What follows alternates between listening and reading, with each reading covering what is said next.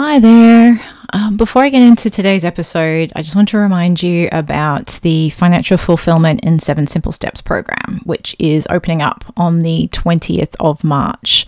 This is the group / one-on-one program that I offer, and the one-on-one component relates to values, because that to me is extremely important to understand what your core values are before getting into all the money side of things. And then the groups side is also full of live sessions, so you get to ask questions. There's content, videos, and it's all bite-sized chunks of information. And because I do this live, I run it in sort of chunks. So 3 times a year, I open up for enrollments.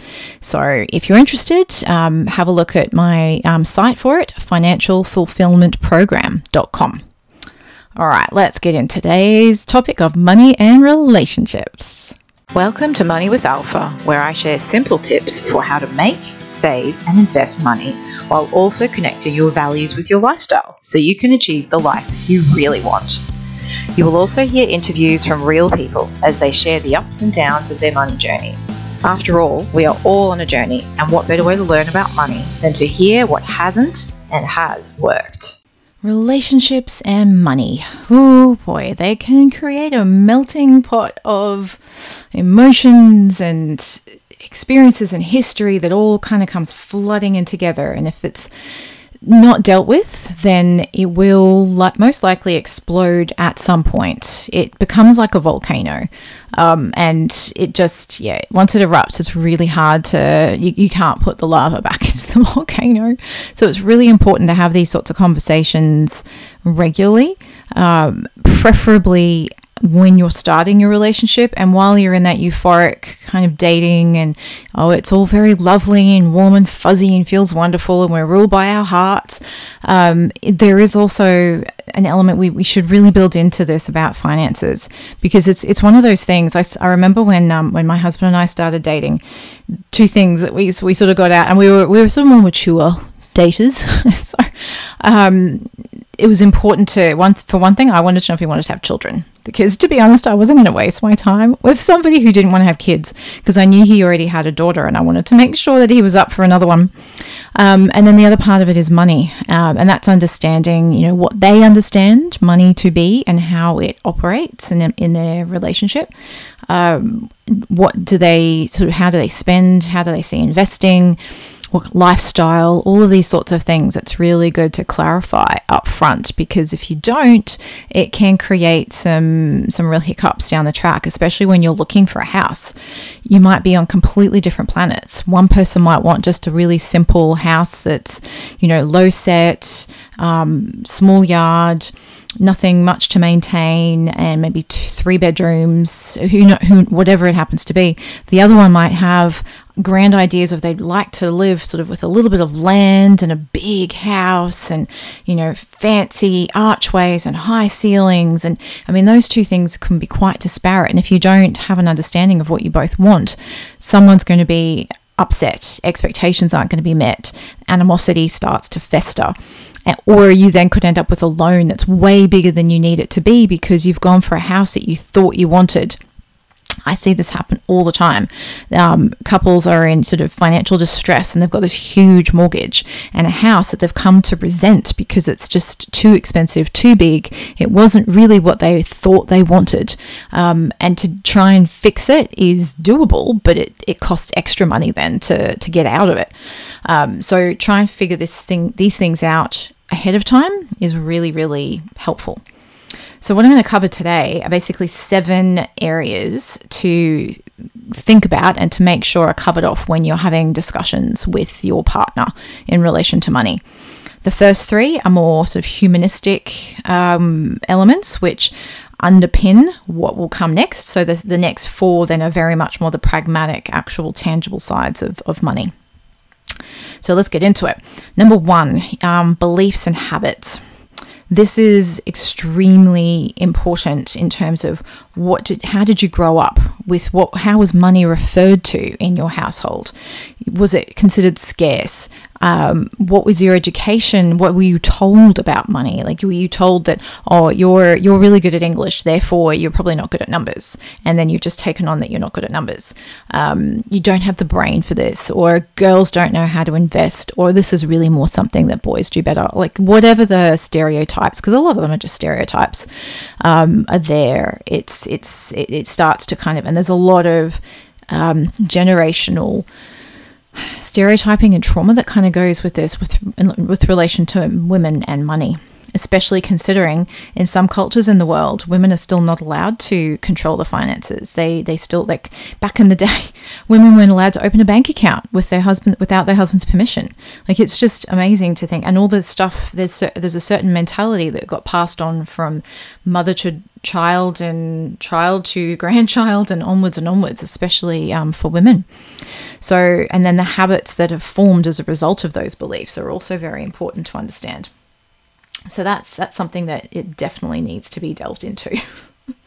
So then comes values. Sorry, not values, but yes, values and lifestyle. I'm getting myself, there's so many things here. Values is something that's really important to understand, because unless we understand what is valuable to us, and I'm not talking about, oh, I value my family, I value my friends, and, you know, I value the planet and honesty and all of that. It's deeper than that. So understanding sort of what directionally will help guide you as like an inner compass. And this is something that is difficult to do on your own. I have a guided process that I take people through, which I do in the group program, Financial Fulfillment in 7 Simple Steps. I also do just standalone values discovery sessions as well, because I'm extremely passionate about this. And that's something that once you understand your values, whether your partner is willing to delve into this would be great. If not, then you can start to become aware of the languaging and the behavior that might help you kind of figure out what that is. I have done husband and wives before, and it does create a certain degree of enlightenment where they're like, oh, so that's why you're like that. That drives me nuts. But at least now I understand it. So it's awareness is an amazing thing. So that's number 2. Then we moved into timing. And this is very much has changed over time, where we used to have to wait for things. We used to save up for things because credit wasn't as readily available. There was lay-by where you didn't even physically get the thing until you paid it off. And then, so when do you want things? Do you want everything now?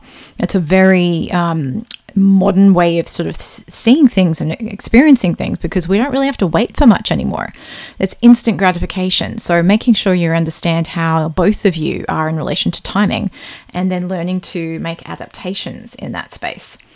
So it's important to have that clear up front. Then we start to get into the 4 pragmatic areas, which we're going to look at: spending or budgeting, saving, number 3, investing, and then 4thly, retirement. So spending is an interesting one. Quite often in a couple, there will be a spender and a saver. It's relatively rare to and even if you are both savers, how you save and what you feel like you're saving for. So there's often a different sort of perspective that comes in, and it's certainly not the stereotype where the woman is the spender, the man is the saver, because that's just nonsense.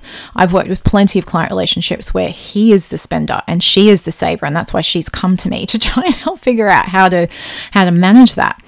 So once you understand your spending habits and the triggers behind the spending, sometimes it can be frustration. Sometimes it can be you've been too frugal for too long, and then you just want to bust out because it's like been on a diet and something you're like, I just want cake, and you go overboard.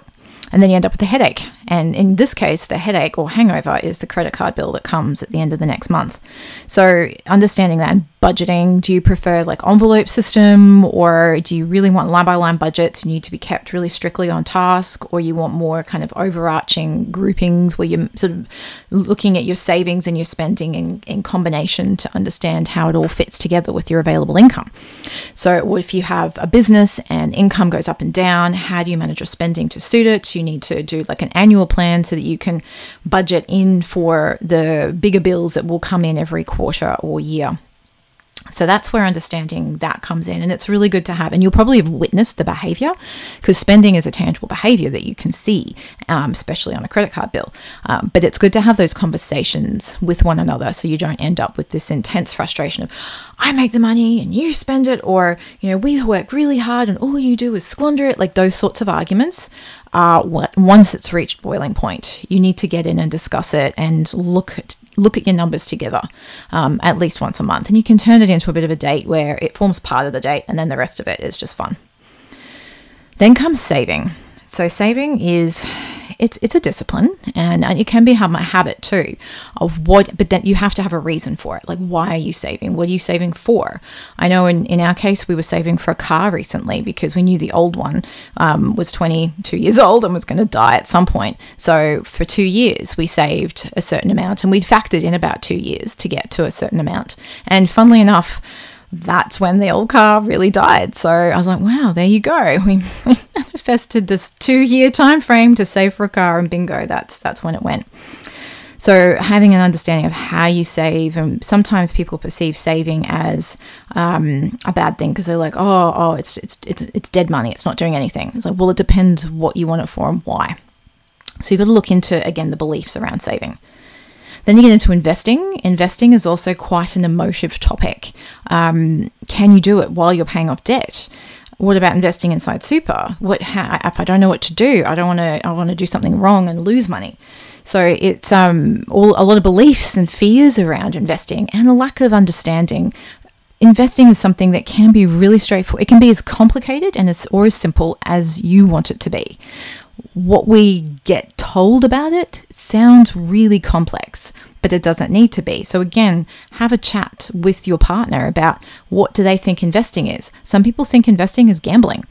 That is quite an uninformed opinion or belief, but it's one that it's better to know than to not know.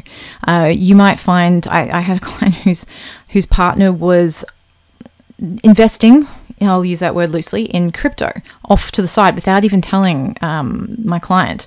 And she viewed that as gambling. And he viewed that as investing. And I was like, well, there's a little bit tomato potentially in there. I have my own opinions on it. But it was something that created a real rift, also because of the lack of trust and openness about it, because he felt he had to hide it, rather than saying, you know what, this is something I'd really like to dabble in. I'd like to take this amount of money and do it. I'd like your blessing, but I realize that you're not overly confident or comfortable with the idea of crypto, but it's something I really want to give a go. But I'm going to do it with this amount of money and this amount of money only, so that if it happens to get lost, it won't impact our bigger plans. So that real clarity and openness and vulnerability to a certain extent, and it actually brings your relationship so much closer. My husband and I talk about money quite regularly, actually, and we're in a pretty fortunate position because of that. We've spent years sort of talking about money, and we both come from similar cultural backgrounds where our families lived through world wars and in Europe. So there was a certain kind of fear that went around having security and financial security and home security, and a lot of it's emotional. So even with money, it's not all about what makes the most logical sense. There's emotions built into this too, which is what makes it such an emotive topic.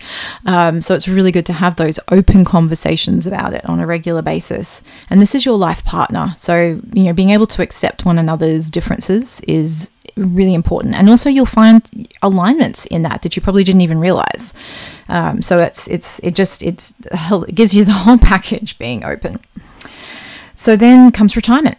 What kind of retirement do you actually really want? Like, you might both want, like, for instance, I really love traveling. My husband, not as much. He loves experiencing and doing things, but he doesn't need like big overseas trips to do it. He's much more comfortable traveling a bit closer to home. So whereas I really do like traveling overseas. So sometimes it's a matter of, well, if we want to do this, maybe we agree to compromise and do maybe one bigger trip every, 3 years in retirement, or 4 years, depending, and then trying to figure out, what sort of budget that you actually want for it. But understanding also where you want to live. You might have in your mind that you're going to sell up and go and buy a beach house, whereas your partner be like, no, I thought we were going to live here forever. Or, it's really important to have those conversations sort of regularly. so that you at least have some idea of where you're headed, because that'll also impact your retirement number, how much money you're actually going to need in retirement. So very important to understand what that is. So that's sort of an overview. And like I said, in terms of what to do, I would write down those 7 areas. Write down for yourself first, because if you come at this like guns blazing to your partner and go, okay, we're going to have to do all of this. There's 7 things that we need to figure out and we need to do it now. They're going to get a bit defensive and overwhelmed perhaps by it, and they don't really understand because they're not necessarily haven't been on this journey, at least not in your head. And you've probably been thinking about it for a while as well. I know when my husband comes to me and I can tell something's just like literally bubbled over the top. It's like, you've been thinking about this for a fair while, and then this is the first I'm hearing of it, and now it's a big issue, when if you'd spoken to me about it at the beginning, probably wouldn't have been such a big deal. So write it all down. Just start to sort of have a concept of what you think first, and what you feel in your plans, and how you interpret those 7 things I just went through, which just to recap is values and beliefs. Beliefs and habits, values and lifestyle, timing, spending, saving and investing, and retirement. Write them each down, and then just say to your partner, so look, I'd love us to sit down and have a bit more of a chat about this. Maybe just do 1 at a time. You don't have to cover all 7 all at once, and just say, I've put some thought into this, and this is where I'm at. I'd really love to know your thoughts and where you're at, so that we can be more on the same page on this. So it's quite an important thing to do, really. And I would highly recommend that you schedule some time in to do it, because just recently my husband and I were having we were in a bit of conflict in relation to something in the household, and he's like, do I really need to schedule it in? I was like, yes, tell me when, because you talk to me at 11 o'clock at night when I'm exhausted and about to head to bed, and that's the wrong time to pick a fight, basically. So we scheduled a time. Literally, he put it in my calendar on my phone. We sat down, we spoke about it. There was a little bit of loaded language going on in there, but we got to a result, and now that's been resolved. So it was actually really, really good. So schedule the time in, and bit by bit get through those topics, and you'll understand yourself better, you'll understand your partner better, and then you'll understand your collective finances better as well. So I hope you found that helpful, and just get going with it, because unless you do, you're going to be sitting there wondering in the future again. All right, enjoy the rest of your day.